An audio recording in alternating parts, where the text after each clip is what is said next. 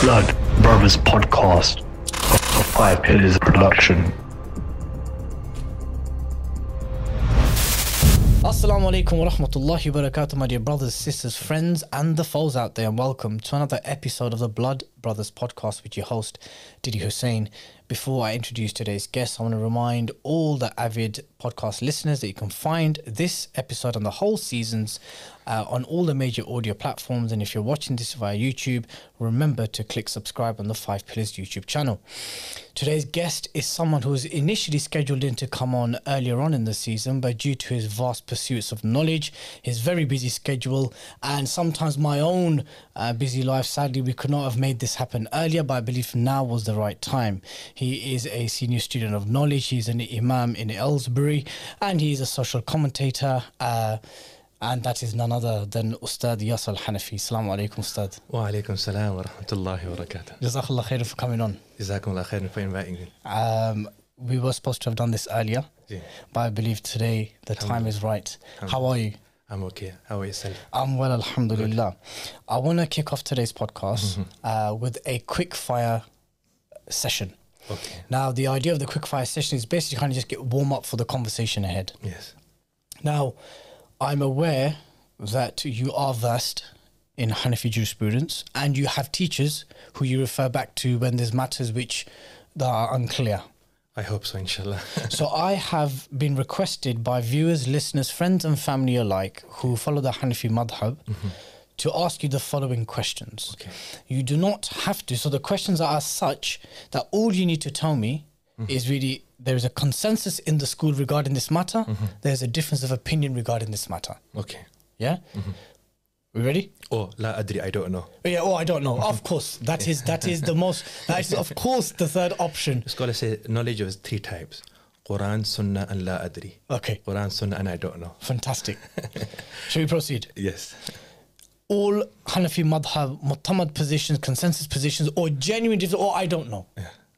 What is the distance to qualify as a traveller? So difference of opinion, Which is, 48 miles or 51.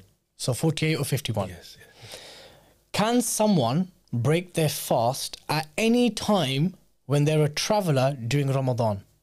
Yes. So they can break it any time? As long as they cover the distance Yes. and the destination that they are is less than 15 days. Okay. Yes. Can I ask you a sub-question related to this? Yes. Is there a ruling that exists within the Hanafi school that you have to set off before a particular time to constitute as a traveller in Ramadan? No. Okay. Are prawns, lobster and clam permissible? Depends how they're cooked. Depends how they're cooked. So it has to be well done. So with prawns, against difference of opinion, Okay. and that difference of opinion, it boils down to the definition of fish. Okay. The others, no, not in the Hanafi school. Lobster and clam not allowed? Not in the Hanafi school, no. Okay. So it's not even makruh, it's haram? I think the word haram is, as I heard from my teacher, you need definitive evidence. Okay. And because there is a difference of opinion amongst other valid juristic schools, like the Maliki school, so we just say it's not allowed. Okay, khalas. Haram is... No worries. Does your wudu break if you nod off? So not yani lying down, going to bed, but you could be sitting and you just nod off. Does your wudu break? So again, there's difference of opinion in here. The opinion that I'm more inclined towards is if a person is not leaning or reclining against anything and he's just sitting down and his bottom is fixed firmly on the earth or sea, then the wuzu does not break. Okay. Does your wudu break if you smile or laugh in salah? Not if you smile. If you laugh, depends how loud your laughter is. If the person next to you can hear you, then yes, both your salah and your wudu is invalid. Do Hanafis have to recite Fatiha and a surah behind the imam in Jama'ah? No. Can Hanafis do massa On our socks? normal socks? Normal cotton socks? No. What can we do it on? Leather socks or any socks which fulfill the conditions of a leather socks. Something to do with if the water seeps through? Yes, so one is that they are able to walk a certain amount of distance. Number two, they are thick in a way that water does not penetrate. And number three, they stick to the ankle by themselves without tying it. Okay. Can we combine prayers when traveling? According to the Hanafi school, no. What constitutes as divorce? So if a man was to say to his wife, he's not intoxicated, he could be angry, and he says, talaq, talaq, talaq. Does that constitute as divorce? Yes, 3. Done. Done. That 3 doesn't constitute as 1. No. There's no period where that expires. No. The 3 words is done. No. Okay. Can we pray Asr at the earlier time or combine prayers behind a non-Hanafi imam in Jamaat? So if, let's say there's a brother who follows a Hanafi madhab, he's traveling with a brothers who are non-Hanafi, and they are combining, or they're praying the earlier missal of Asr. Right, okay. So now here, I don't want to be a spokesman for the Hanafi school. I'm just going to repeat or mention what I heard from my teachers. So Can I just add that what you adopt and what you've heard from your teachers Yes. is sufficient for what we're asking? Yeah, inshallah. So I think even when the Hanafi school, when it comes to combining prayers and the conditions for this, so like I mentioned, the official position of Imam Abu Hanifa rahimahullah, who is the muassis, the founder of the school, you cannot combine. The only combination he does allow is the ostensible combination, Jama' Suri. So you pray Dhuhr in the end time of Dhuhr and Asr in the beginning time. So right at the end. Yes, so it seems like you're combining apparently, ostensibly, but there's no actual real combination. Okay.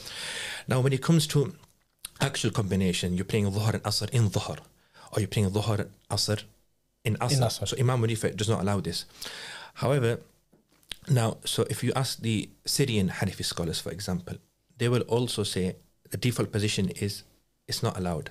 However, if a person chooses to follow this opinion of combining prayers of Dhuhr Asr in Dhuhr and Dhuhr Asr in Asr, for example, then they also have to consider the other conditions of wudu, etc., that according to the other schools. Okay. So they can't just do wudu or do the other shara'it and conditions of salah according to the Hanafi. And then pray as a non-Hanafi. Yes. So our viewers and listeners, what you're saying is that if a Hanafi was to do this, Yes. he has to be consistent on the other things Yes. that precedes the prayer. Yes. So wudu and stuff like this. This is called talfiq. This is a talfiq. Talfiq basically means where you are taking various opinions from other schools, which is permissible according to many Hanafi jurists, but with the condition that you do mura'at, meaning you consider the shara'it and the conditions of other schools. Okay. Yeah. Okay. Does a wet dream break your fast? No, it doesn't. I have to ask this because I've heard this from my teachers. Is there a specific amount of the substance that come out, or is it just?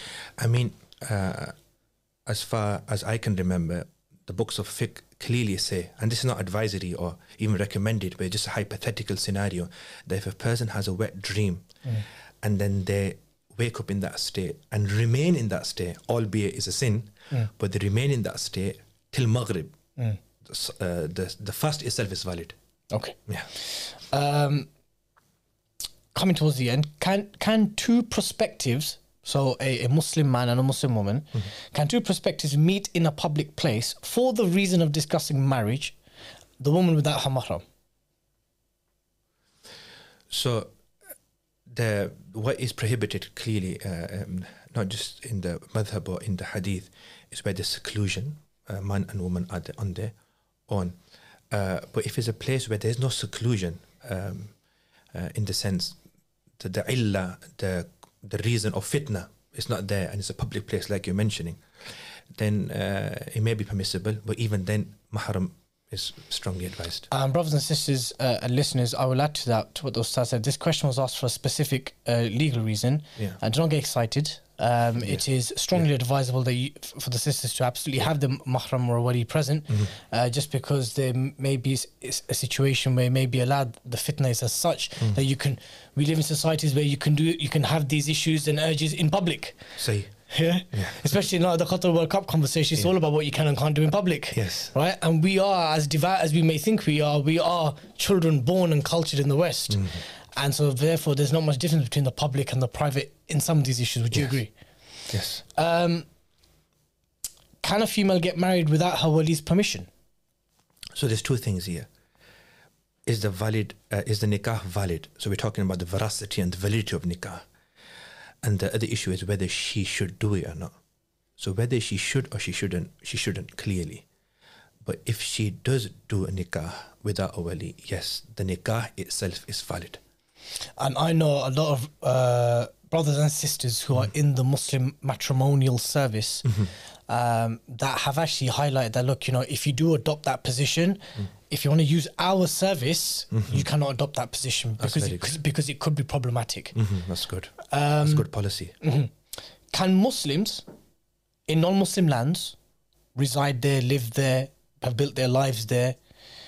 Can they engage in riba contracts? No.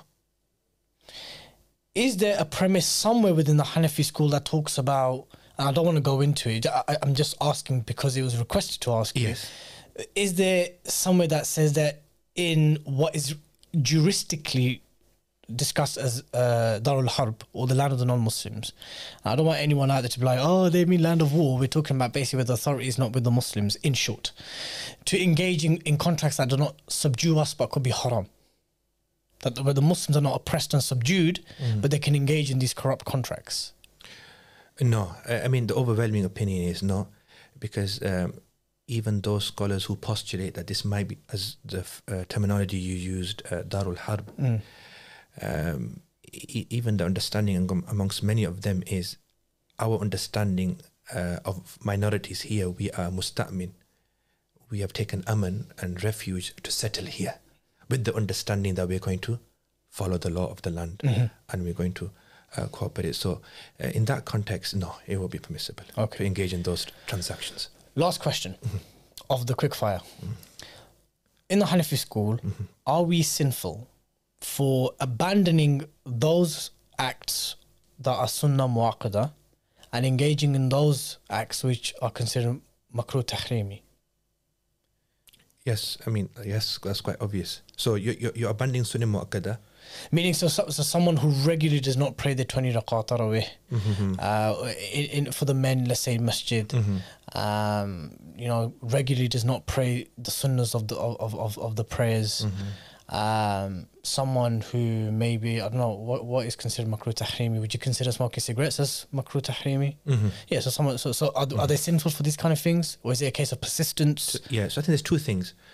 Engaging in makruh tahrimi, that has his own burden, separate, and intentionally abandoning sunnah muakkada, because sunnah muakkada by definition is that sunnah which the Prophet ﷺ emphasized on, meaning he hardly abandoned. Unless there is a valid reason, then there is no sin. But generally speaking, if it's done without any valid reason, there will be some sort of sin, as far as I understand it. Jazakallah khairan for this little segment that we had. I thoroughly learned a lot. That's a good warm-up, I think. No, Jazakallah khair. Staying on the topic of knowledge and ilm and stuff, I know you are still studying. Yes. And please let us know what are your current pursuits? What are you up to? So at the moment, I'm doing my PhD. MashaAllah. In God's transcendence. I'm concentrating on a particular figure from the Ash'ari school, Imam Sanusi, rahimahullah, who was from Maghrib, the wider Maghrib before. Is this the Sheikh, may Allah have mercy on him, who people commonly know as the Sanusi Creed? The Sanusi Creed, yes. He has a hierarchical creedal works where he wrote in different interval of times, targeting different audiences. Was he Hanafi? He was not Hanafi, no. Okay. One of the things that, the differential you could say, or the thing that distinguishes Imam Sanusi from many of his contemporaries is he had this doctrine or this view that you need to know evidences for what you believe in. Or else? Otherwise you're in trouble, basically. So there's two views from one view which is rejected, your iman is not valid, but the view that he has, and I think looking at his works, this is the view that he held, you are sinful, especially if you are able to learn the evidences. If I may just ask you, why would, and I'm asking purely because I'm curious, yes. Why is it not sufficient for someone to believe in the 6 articles of faith, the 5 pillars of Islam, the basic fara'id, Why is that not sufficient according to Sheikh Sanusi? I mean, so Imam Abu Hamid Ghazali, for example, who came before 300 years approximately before Imam Sanusi, he argued that's enough. In his final work, Iljam al-Awam, which is a book where he's restraining the general public from using dialectical theology, or as we can call philosophy. Yep. So he says, Iman, alaykum bidin al-ajaiz, follow the deen of the old women. And we might have experienced our 100%, grandmothers, wallahi. they're so... Till this day, I asked my mother, Yeah. I said, Mum, how do you know Allah exists? And she will give me the most basic of examples. My mum has a habit of giving bread to pigeons. Yeah. And she'll always relate things. Like even my nani, may Allah have mercy on her, they'll give you the most simplest of answers of Allah's existence. Yeah. So I can absolutely relate to that. It just reminds me of the Arabi Bedouin when he was asked, does Allah exist? He said, Bewakuf ahmak, foolish person. What kind of question is this? So al-ba' tadullu ala al-ba'ir. If you see the droppings of a camel, you'll have this conviction and certitude that a camel has walked past. Yes. Wa athru al-aqdami ala al-masir. If you see the footprints of a person, you'll have this conviction a person has walked past. So فَالسَّمَاءُ ذَاتُ أَبْرَاجٍ وَالْأَرْضُ ذَاتُ فِجَاجٍ وَالْبَحْرُ ذَاتُ أَمْوَاجٍ. Such a huge sky with no pillars, vast earth with many ways and roads. Ocean hitting waves one another. تَدُلُّ عَلَى الْخَالِقِ الْوَاحِدِ الْقَهَّارِ. This is all dalil. Subhanallah. So the point I'm trying to make is, so amongst the Ash'ari school, many scholars are with the opinion what you're saying is valid. But Imam Sanusi, rahmatullahi alayhi, he had this concern that, and he used verses of the Quran. So فَعَلَمْ أَنَّهُ لَا إِلَهَ, where Allah says, فَعَلَمْ, know that la ilaha illallah, وَاسْتَغْفِرْ لِذَنْبِكَ وَلِلْمُ, in Surah Muhammad. So the word ilm is knowledge, is based on knowledge, and knowledge can only come where a person knows what they're believing in and why they're believing in. Otherwise, it's servile conformism. It's taqleed. You're just following without knowing. But isn't taqleed permissible for the muqallid, for the awam, who's not well versed in the sciences, the languages that's required? Yeah, so Imam Sanusi will say no, not in Aqidah. Okay. Because in Aqidah, you are believing in... So you can adopt from the school in terms of your fiqh, but not in Aqidah. Generally speaking, no. Okay. So Imam Sanusi will tell you, he discourages Aqidah. There's actually a thesis on this. As far as I am, there's a lady from Oxford, I think she's doing her thesis on this particular issue, servile conformism, or muqallid, or servile conformist, or blind follower. Why is his iman not accepted like the others? So Imam Sanusi had this position, but just to answer your question, Imam Sanusi, he believed that we need to know. We can't just follow somebody else's iman. We as individuals, we have to believe in Allah. I don't believe in Allah because my father believes in Allah. I believe in Allah because I'm a mu'min. And my faith and my iman is directly connected with Allah as a personal level. Yes. And I think this view can be employed in our 21st century based on the context and based on who. So like to answer your question or to elaborate on your question, our mothers, our grandparents, I mean, we don't need to trouble them with evidence. Alhamdulillah, they're fine and they're content. But now in universities, where you have evolution on the rise, doubts being planted. Atheism, doubts being planted. Yeah. I think there should be a system, a syllabus, where our aqaid are taught with basic rational evidences. Do you touch upon the Sanusi creed in your PhD? So my entire creed. PhD is on this. And and Allah's transcension is that to do with the creed of... Yes, I'm just concentrating on the transcendence, or you could say the ilahiyat, the godhood. This Imam Sanusi, or his framework or his methodology, is just a springboard for me to get into academia. Okay. Because in academia you need two conditions, generally speaking, to get a PhD proposal accepted. Number one, it has to be a niche topic. It's very specific. And number two, it has to be novel.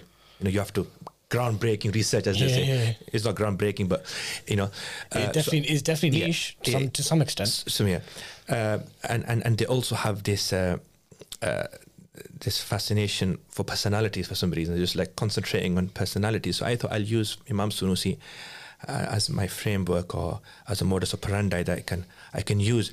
But my long-term, inshallah, volition and intention is, if Allah accepts, I want this work to directly answer the question that is mentioned by many new atheists, such as Christopher Hitchens and Richard Dawkins, that what evidence do you have?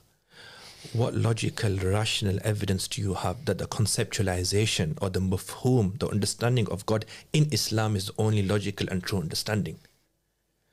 Christianity, they call towards a God. Basically, the exclusivity of our belief in Tawheed Allah, yes. Because we believe La ilaha illallah. Yeah. Clearly, we repudiate and reject and rebuff every ilah except for Allah. So, and can you please tell us, our viewers and listeners, the verse of the Quran where Allah actually tells us that Islam is here to dominate over all other religions? Yeah. What is that verse? هو الذي do you know I'm a hafiz of the Quran? Yes. Oh, okay, that's why you're asking me. I was thinking, Of course, that's why I asked you. Else I wouldn't have asked you. Okay, alhamdulillah. It's embarrassing for both of us. And We'd have to ask I'd have to ask my guest to do it. you know, sometimes when I don't know the verse, I just said to people, I'm just Ramzani hafiz. Okay. I only do it in Ramzan. Yeah, Outside Ramzan, I have a holiday. Yeah. So yeah, I mean, this verse has come in many places in the Quran. The one that's coming to my mind now is end of Surah Fath. وَالَّذِي أَرْسَلَ رَسُولَهُ بِالْهُدَى وَدِينِ الْحَقِّ لِيُظْهِرَهُ عَلَى الدِّينِ كُلِّهِ. Allah sent Prophet sallallahu alaihi wasallam with the truth and with the deen, so this deen can become dominant over all other deens. وَلَوْ كَرِهَ الْكَافِرُونَ in one verse, وَلَوْ كَرِهَ الْمُشْرِكُونَ, even if the polytheists dislike this, even if the disbelievers dislike this. And this is about the exclusivity, isn't Yes, it? it is, yes, because Allah is the only true understanding of a God, of a wajib al-wujud, rational necessary being. Everything else, every understanding, it leads to, as they mentioned in philosophy, reductio ad absurdum. Reductio ad absurdum basically is the concept of a logical contradiction. You can't believe in such a being to be the ultimate or the ne plus ultra creator of everything. Is impossible. What would your advice be, if any, for any pitfalls to avoid for senior tulab to go into Western secular academia? Because there are some very prominent examples. I'm not going to mention their names because I don't want to make you feel awkward. I appreciate that. I happily fire shots on the show all the time. But there are some. That's why I slightly changed my position. I thought, God help. What's going to happen? There's some prominent examples of those who have embarked on secular academia, and for whatever reason, Allah knows best, it has created, no, I wouldn't say doubts for some, if we talk about the likes of Osama Hassan and others, but there's others who are still within the mainstream community, that it's kind of made them question things which you would assume is a given. Meaning this area of your religion should be unshakable, but you're having all these kind of questions and conversations that would actually be more of a fitna to the masses. As what would your advice be to senior tulab who want to pursue these secular? So the first thing I want to say is it's utterly inconceivable that a person decides to go into academia with that environment and then expect that my views will not change or I will not be influenced. So there is an influence. Some of it is good, some of it is bad. And I think it's the bad influence that we're talking about. Absolutely. I would say from my personal experience, and I'm still trying, is to have connection with your teachers or your local imam or your elders or somebody, mashallah, who you see as a role model in deen. If you don't have mashwara and shura consultation and you don't have guidance from people who are far more qualified, far more experienced, then there's great dangers. I mean, a mutual brother and friend of ours, Ustad Hamza, he said, look, for some brothers, they'll go into studying philosophy at a postgraduate level, and it makes them stronger in their belief. Because you start actually understanding the baqwas and that actually is happening. But for others, it starts bringing in doubts and questions. Yeah, for me, a lot of the stuff in philosophy, for example, when I did my postgraduate at Warwick, it's like a stool with glitter on it. Yeah, and that's what it was. And I actually appreciate our scholarship even more. I mean, there was one discussion in the class, and the discussion was regarding the pros and cons. So we were comparing and contrasting philosophy with the physical sciences, chemistry, biology, etc. So what are the pros and what are the cons? So the entire discussion was on this. And one of the positive things that came out of philosophy was you don't have a fixed framework. As long as you have an argument, you can postulate or suggest your argument based on evidence, you're okay. Conversely, in physical sciences, you need empirical evidence. Where you can touch, where you can sense, touch, where you tangible, can measure. mushahada, tajriba. Yes. Yeah, okay. Yes. And then in the negative aspect of philosophy was that there's no boundaries.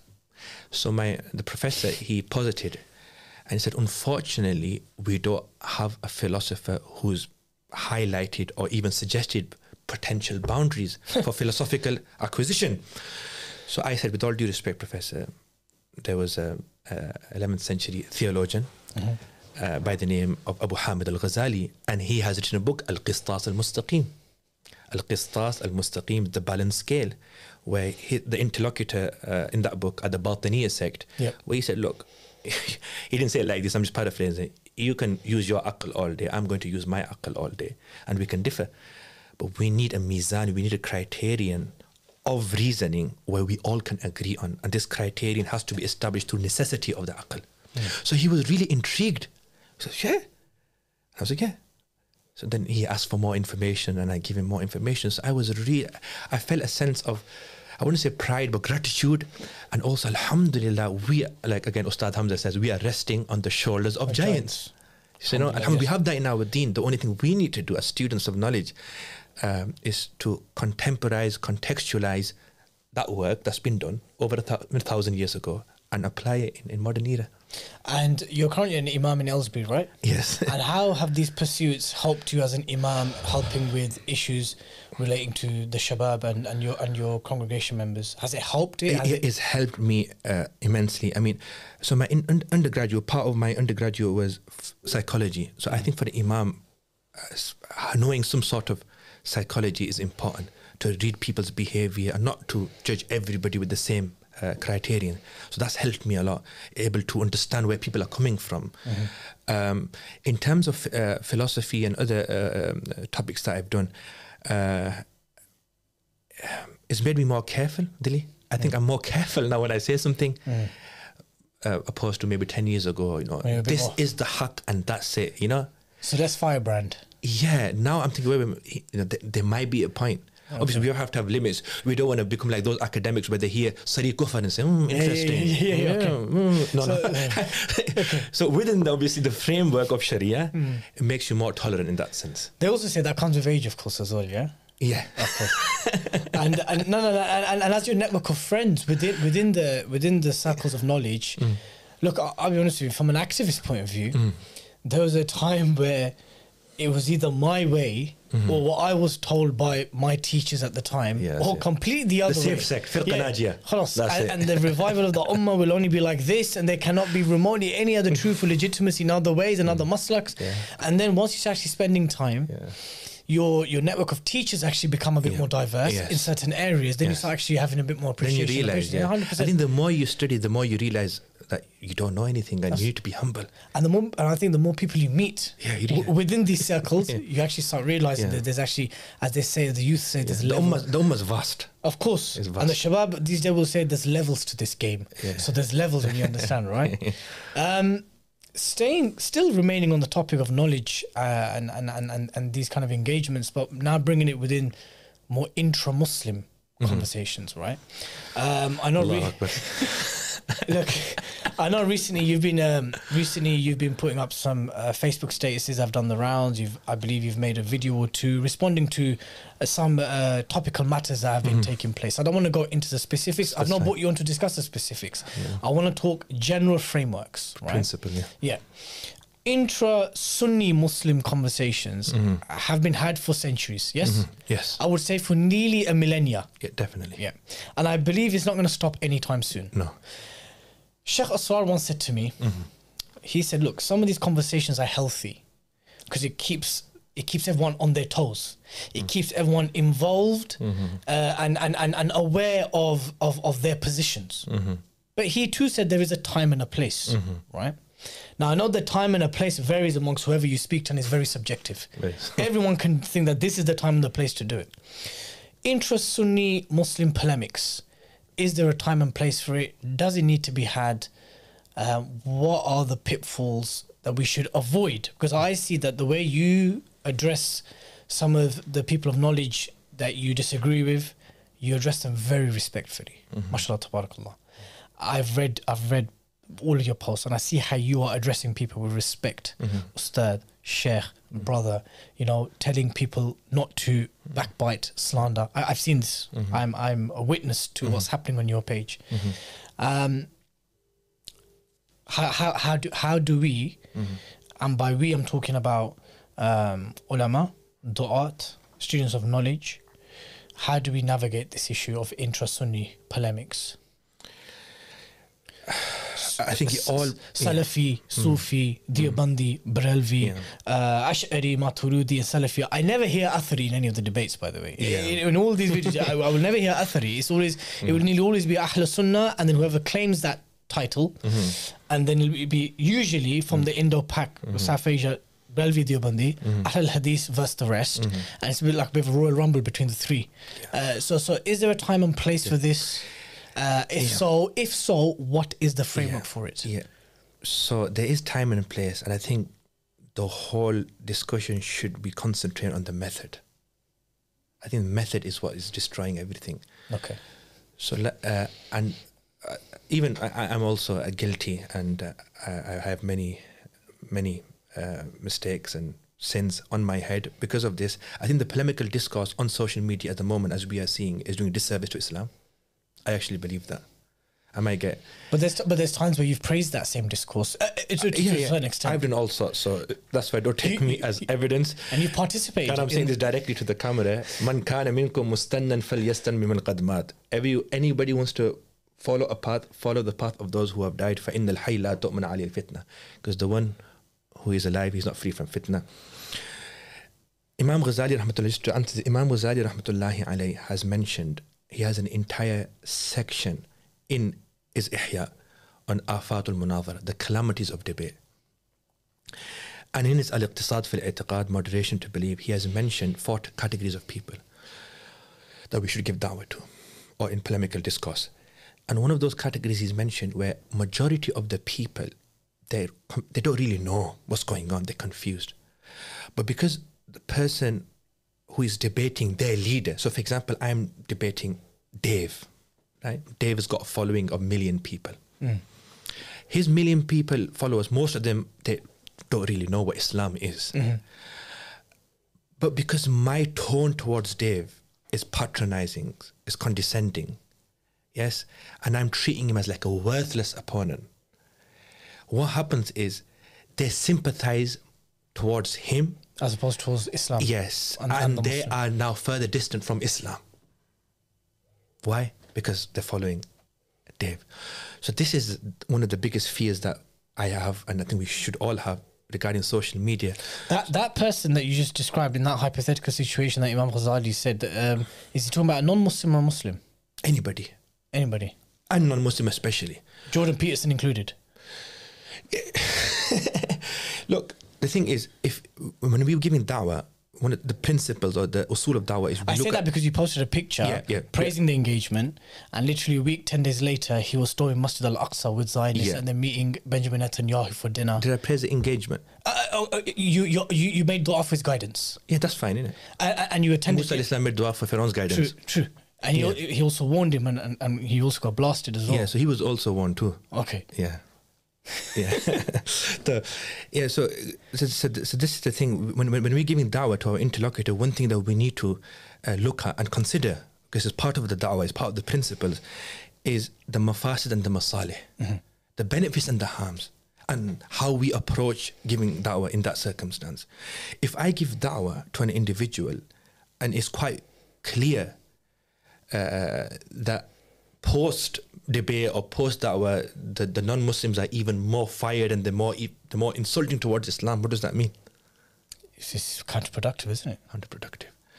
So going back to yes, there is a time and place for intra-Sunni or intra-Islam Muslim polemics or the discussions. There's a time and place, but that has to be navigated. It has to be monitored. It has to be controlled. Those people who are involved, they need to have somebody who they can take guidance from. They need to do istikhara every time they put a video out. They need to do istikhara every time they write a post. this is what is needed. Is there a healthy brotherly way of discussing theology and creed? Yes. And the attributes of Allah Azza wa Jal, Asma wa Sifat and these things within a brotherly framework? Yes, I believe so. Definitely. Yeah? Yes, I've done it myself. It might not be public, but privately I have. Okay. So And just to mention, sorry, even the Ash'ari and Maturidiyya, who are now considered as the two valid schools of Ahlus Sunnah. Ahlus Sunnah. Yeah. So some scholars they explain the Half of the Atharis would also be part of that category. no, but I'm talking about in terms of ilmul kalam. Yes. In terms of theological, Yes, sir. theoretical debate, these are Ahlus Sunnah. Athar are more to do with the traditional script. Yes. So scholars explain the progression of these two schools, how they started. So even in the initial stages, that Maturidiyya, they were not very fond of the Ash'ari. Some texts within the Maturidiyya, Of Rafi'ing. like for example, Abu Mu'in al-Nasafi, it postulates that they're not even from Ahlul Sunnah. Wow. Right? Many students might not know this. However, and Imam Fakhruddin Razi rahmatullahi alayhi, he has a large contribution in this when he travelled to Mawara and Nahar and those areas, Transoxomania and these areas, Bukhara, Samarkand, and then he actually discussed and debated and had a dialogue with the Maturidiyya scholars. What happened, that it built a bridge. The differences were there, but there was more tafahum, mutual understanding. So the biggest benefit of this is that even if you don't agree with your interlocutor and you reject his view, at least you have an understanding of where they're coming from. And I believe this is the first step towards having a better environment. Do you think the same could be applied to the Indo-Pak Bangladesh discourse between Deobandis and Barelvis? Do you think that could be harmonized in some way? Yeah. I mean, because you've seen in certain instances where the various groups are holding hands in the South Asia. So whenever the Prophet ﷺ is insulted or attacked, whenever there's cartoons on certain issues, you'll find there is some level of unification, but there is also near mass excommunication that also is very common with that discourse. Are you saying that conversation can also be had in a healthy way between Barelvis and Deobandis, or what's commonly perceived as Barelvis and Deobandis? It can, yeah. I believe so. And that's why one of the scholars said that the moderates between two groups, they can get on with each other more than the moderate and the extreme from one group. Okay. So we have to have like-minded people who are willing to have that discussion. Would it be fair to say that both those groups are Hanafi? Yes. They are Maturidi? Yes, in fiqh, yes. Yes. Okay. Do you think that's enough to have I think that's the biggest common factor is that we're Muslims. That's where we should start from. But the difference lies in those things. It does, yeah. But you're correct. That is how it should be. But the reality is that it is not that. Yeah. The very reality is that there are some, sadly, within various camps that will literally excommunicate the other. And there's a lot of social pressure. And I say this as I've experienced this. There are moderate clerics or students of knowledge that want for this to work, but they fear backlash from people that Okay. Basically, off the manhaj. Sure. Yeah. And I can echo that in terms of my engagement with some Barelvi, Deobandi ulama. Privately, there's certain conversations can take place. They can, yeah. But as soon as it becomes public, there's problems for them, which is very unfortunate, actually. Yeah. I mean, it should be done public because that will diffuse the situation. 100%. If reputable, notable figures from each camp are able to come together and demonstrate by example to the people that, look, we can discuss and this is how it's done, that will diffuse the situation, and those ignorant students who like to put fuel to the fire, they will automatically come back. So it's actually interesting that when it does come to issues, let's say to do with Palestine, whenever it is attacked, it's attacked every day. But when Gaza is being bombed and so forth, we can put those differences aside and we can put out joint statements, and there seems to be a unified front in attending events and protests and so forth. Alhamdulillah. Same with Prevent. Same with, to a good extent, the LGBT issue, RSC bill in schools. So what that shows is that we are able to unite on various issues, which are as a result of our political reality. Yes. Why is the other harder on those issues pertaining to our actual deen? Because I think those things are also linked to our deen, of course, because it's part of the state of the ummah and its affairs. But I think it's a question of identity. we define ourselves or we identify ourselves because of those differences.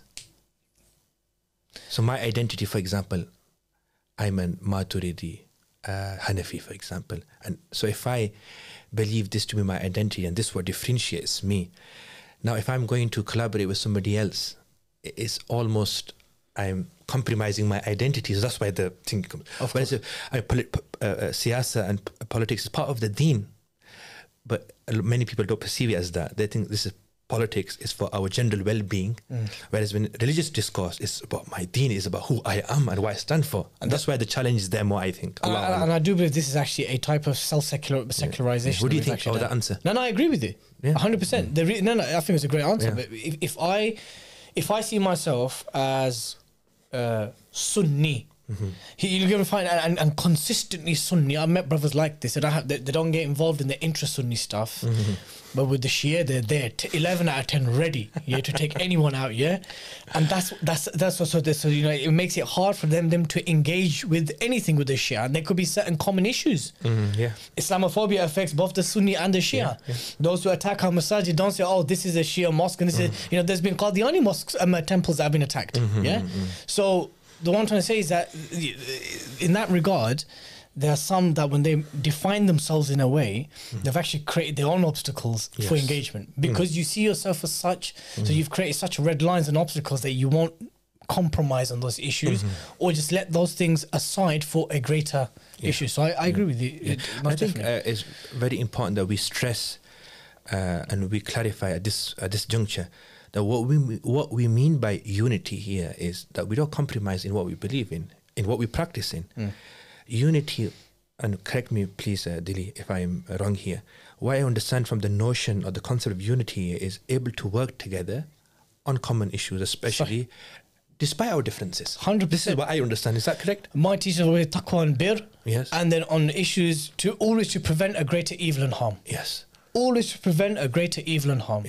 And the taking away of our children, the massacre and the genocide and the oppression of the Muslims in the West and in the East, things pertaining to our children's iman, the illegal occupation of Muslim lands, nearly always trumps. I mean, reality is, your son is not going to come home tomorrow and saying, Abu, I've become a Barelvi of Deobandi. 100%. The challenges that we're facing now is your son's going to come and say, I feel like a girl. Absolutely. And my teacher told me that you can become a girl. And it's okay to act on my impulses and be a Muslim. La hawla wa la quwwata illa billah. Which is what is happening. And that's happening. We just very recently, at the time of the recording of this podcast, we had an incident in Wednesbury in the Midlands where someone who identifies as a gay Muslim activist was telling children that I read the Quran and there's nothing to say that acting upon homosexual urges is sinful. Kufr. It's a kufr. And mashallah, the pupils pulled him up on it. Alhamdulillah. There's a young sister that said, TK, you do that. Don't tell us to do that. It's fantastic. That's ghayra, that's indignation of iman. So now, if we were to now look at some of these issues, and let's say there is a student of knowledge or someone in the online dawah scene, content creators, because that's what we're primarily addressing here. If they had to make a piece of content, what would be a bigger priority in this regard? That the Asharis and the Maturidis don't believe in the 99 attributes of Allah, or that this specific incident happened in a school and we should actually be helping our children and equip them with the correct tarbiyah and ideas. In terms of a priority, where do you think? The latter. Okay. So when is the time to have the conversations in? When is the time to talk about Mawlid, 20v8, for the raqas, the attributes of Allah Azza wa Jal? Where is Allah? What is the time and place? If there is a time and place, what is the time and place? I mean, the question we should first ask: have there been any discussions on this? Yes, they have. For centuries. They have, and even recently we've had so many discussions. I personally believe if we see as students of knowledge any confusion about any of these masail, put our positive message there. Explaining your position with evidences and khalas. That's it, done. Job done. Job done, yeah. Move on now. Okay. The problem, what happens here is, and it's happened to me too. The to and fro. Yeah.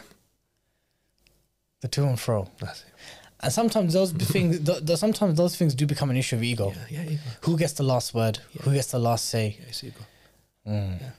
Bringing the podcast to a close, And now kind of moving towards an issue that you touched upon, and that is, which Imam Ghazali said in terms of the categories of people who you give da'wah to engage with. And to engage, and you gave that anecdotal example of if someone has many followers, you are dishonorable and disrespectful to that person, it could actually dissuade his followers from coming closer to Islam. Just to clarify, Jalil, that example is not in the book. No, it's not. It was an anecdotal example that you gave. Yeah, just hypothetically. Yes. So there's been two prominent engagements that's been very topical amongst Muslims, online and offline. And that is the two interviews on podcasts that our brother Muhammad Hijab did with the very well-known Canadian psychologist Dr. Jordan B. Peterson, who I believe is actually now part of a very well-known American right-wing neocon news outlet. I forgot what they're called, with the other gentleman. The name's passed my mind. And then, of course, there was the reversion or conversion of our brother Andrew Tate. May Allah accept it from him, make it easy for him. I mean, let's talk quickly, just brief on the Jordan Peterson one. You attended that engagement. Yes, I did. Did you manage to speak with him? I did, yes. And how did you find Dr. Peterson? Because we saw the on-camera engagement. How was the off-camera engagement? So the off-camera engagement, I didn't speak, although I sat on the same table. There was about 4 or 5 of us, including Muhammad Hijab, etc. I didn't speak as much. I didn't speak much to him, and the reason I didn't do that because he already had a hour or so conversation with Muhammad Hijab, so I just didn't want to push that line. And to be, I don't know. I think he's confused. That's what I believe. He's intellectual in his field, but he's confused. And the reason why I say he's confused is there was one point in the engagement where I thought, and the verse of the Quran came to my mind, إِنَّكَ لَا تَهْدِي مَنْ أَحْبَبْتَ وَلَكِنَّ اللَّهَ يَهْدِي مَنْ يَشَاءُ. You can't guide who you love. Allah guides whoever. Absolutely. And that was that point. I think that clip went viral afterwards. And that's the point I stood up and went to do wudu. I thought, forget this. This is ajib. Was this the way where he said, what is God? What is you? Belief? What is you? Till now, he was asserting with confidence, psychological, this research, psychological, that research. And a basic question, now he's become a radical skeptic. It's called selective skepticism. What do you mean by you? Yeah. Because that could be applied to everything, right? Yeah, so then I realized, wait, this is not even an intellectual issue. This is something else. Something deeper. And let's just stop now. Okay. Because you don't want to push a person even more. Because I think there was one part where Muhammad Hijab, I think, asked him that, if I give you evidence regarding the Prophet sallallahu alaihi wasallam, conclusive evidence, would you become a Muslim or something? Yes. And I think he said no. He said no. Yeah, he said no. Yeah. And then he broke down the sentence. Yeah. So where's all those moral values of accepting the truth and all that? All that discourse. So I realized that. Wait a minute, it's thingy. So I found him to be, in my personal engagement, he was quite humble. He was listening to what you had to say to him. But like I said, he's got some other baggage, which I don't know. I mean, he may need a psychologist to diagnose. Diagnose him. Yeah. You just get emotional about some things. Of course. So you might have seen that it's become a part on camera too. Of course, and obviously we're also aware that he was on heavy medication. He's going through depression and other personal issues. Yeah. How did you feel? Because you posted a picture of yourself with him on social media. Yes, you praised the engagement you did, and you made dua for his guidance. I'm sorry, I corrected myself. Yeah. How did you feel? How did you feel personally when you saw him in Al-Aqsa with Israeli security? Gutted. Yeah. I thought, oh my God, what's happened? And then a week or 2 weeks later, him having lunch with Netanyahu. I thought, la ilaha illallah. I think what's happened, but this happened after the engagement. Yes, a month after. It happened after, yes. And then, but the reality is, he doesn't have any loyalty to Islam or Muslims. We've seen a lot of Muslim countries that are doing this now. So no, it's important to ask it because I'm not justifying his thing, but I felt completely gutted, and I thought, oh no, how do I, even... The reason why I ask you this is just to kind of recalibrate our wala and bara. Yeah. Because there will be many Muslims out there that think, no, we do follow Jordan Peterson, and we do, and you just need to look at the comment section. Maybe not now because of how he dealt with that or didn't deal with that question when our brother Hijab posed it to him. Yes, that was a massive eye opener for many. Yeah. But you will literally still find many people who defend Jordan Peterson. Yeah. So all I'm asking because how you felt, because he was literally with security, Israeli security guards coming into Al-Aqsa. Yeah, I felt honestly, I felt gutted. I thought, oh my God, what's he doing?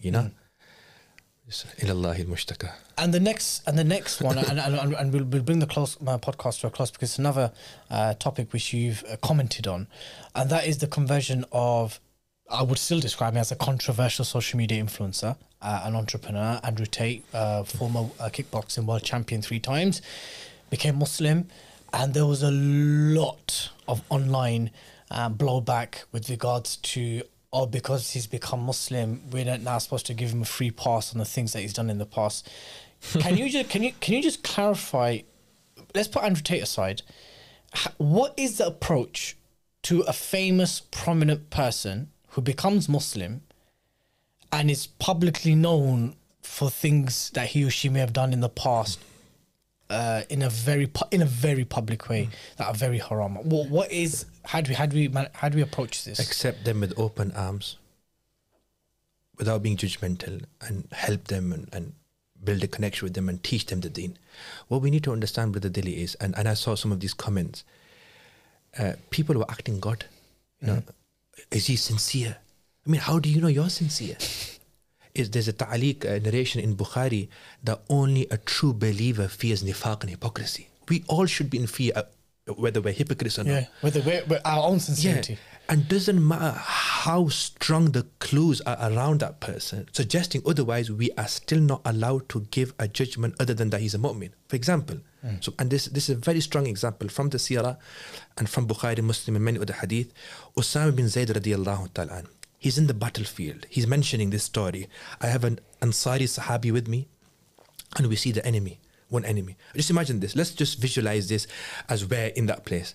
We see this person. He's your enemy. He's there to kill you. He's there to kill your friends. He doesn't like you. Sorry. And you've seen it. He's killing people. So Usama bin Zayd, Usama radiallahu anhu said, I saw this opportunity, got perfect opportunity, so I was about to kill him. I lifted my sword. As soon as he saw me lifting my sword, he said, La ilaha illallah. La ilaha illallah. I killed him anyway. This incident was taken to the Prophet sallallahu alaihi wasallam. This is actually a very well-known story, actually. Very well-known story. It's in Bukhari, Yes, Muslim, yes. in books of the hadith. And the Prophet sallallahu alaihi wasallam, he said, Oh Osama, what have you done? He said, Ya Rasulullah. He said it muta'awwidhan, to seek refuge. Or in one narration, he said it out of fear. So Prophet alayhi salatu wasalam said, Afala shiqaqta an qalbi? Why didn't you open his heart and see whether he was saying it with this intention? And the Prophet alayhi salam kept on repeating this. Why didn't you cut his heart open to see? Also, he didn't say it once. No, it comes in one hadith. The Prophet alayhi salam, ma zala yukarriruha, he continually, perpetually mentioned this. So to such an extent that Usama radiallahu anhu said, I wished, tamannaytu, the words, I wished I did not accept Islam before this. Yeah. Allahu Akbar. And look, I mean, there's so much evidence he was killing your friends. He was in the battlefield. It was so obvious you lifted your sword, and he just said it because. But even at that time, you are not allowed to make that decision. Subhanallah. So this is where we need to educate the Muslims. We need to educate the Muslims. Hold your fingers on your keyboard or your phone. And when the hadith mentions all the past sins are forgiven, when Allah's mentioned the person has a clean slate, who are me and you to even talk about his past? I believe bringing his past up is a very bad thing. Again, I don't want to make this about our brother Andrew, but he was a topical example because it was something that we had to deal with and you addressed. So it's just staying on the issue of prominent celebrity, people with millions, if not tens of millions of followers. Khair, we accept their shahada, we welcome them with open arms. But I mean, accept the shahada, I mean, we accept them as our brothers or sisters. Yes, alhamdulillah. Alhamdulillah. What then if said person persists in publicly engaging in certain haram things? They have to be advised.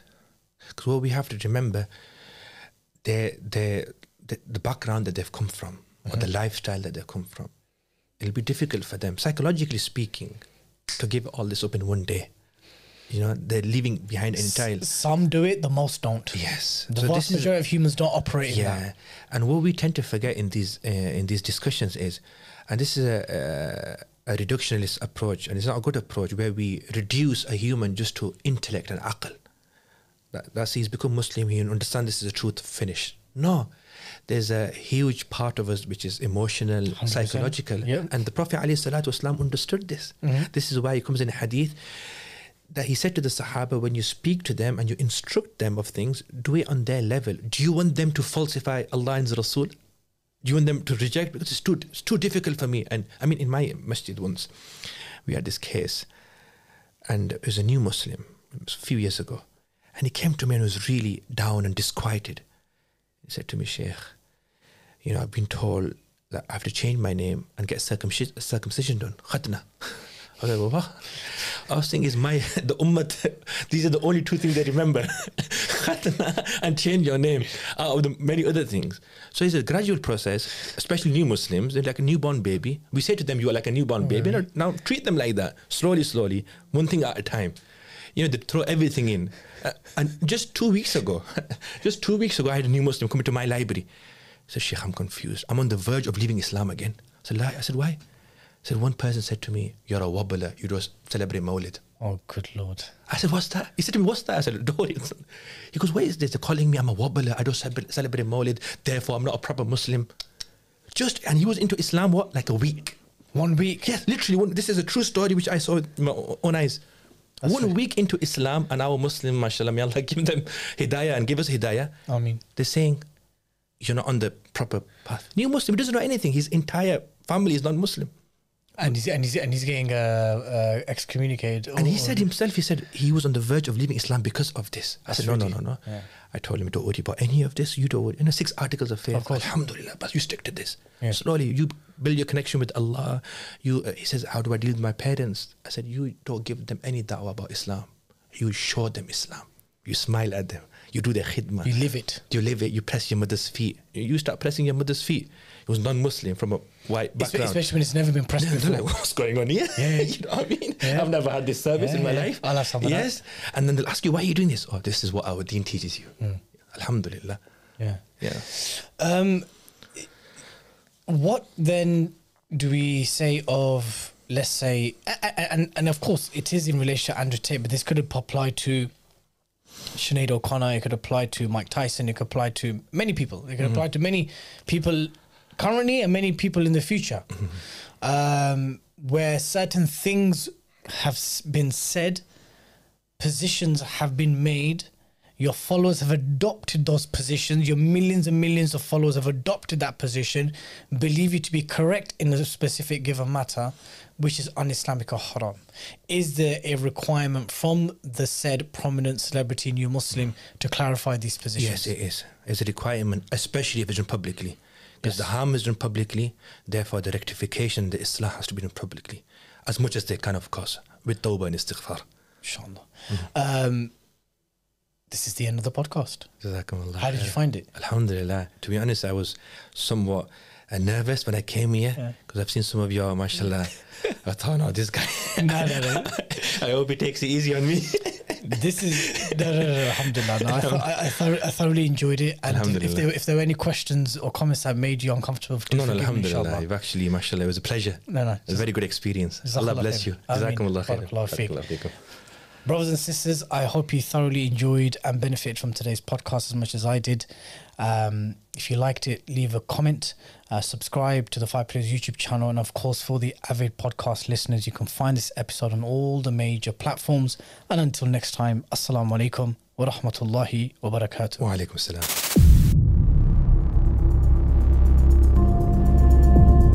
Blood Brothers Podcast, a 5 Pillars production.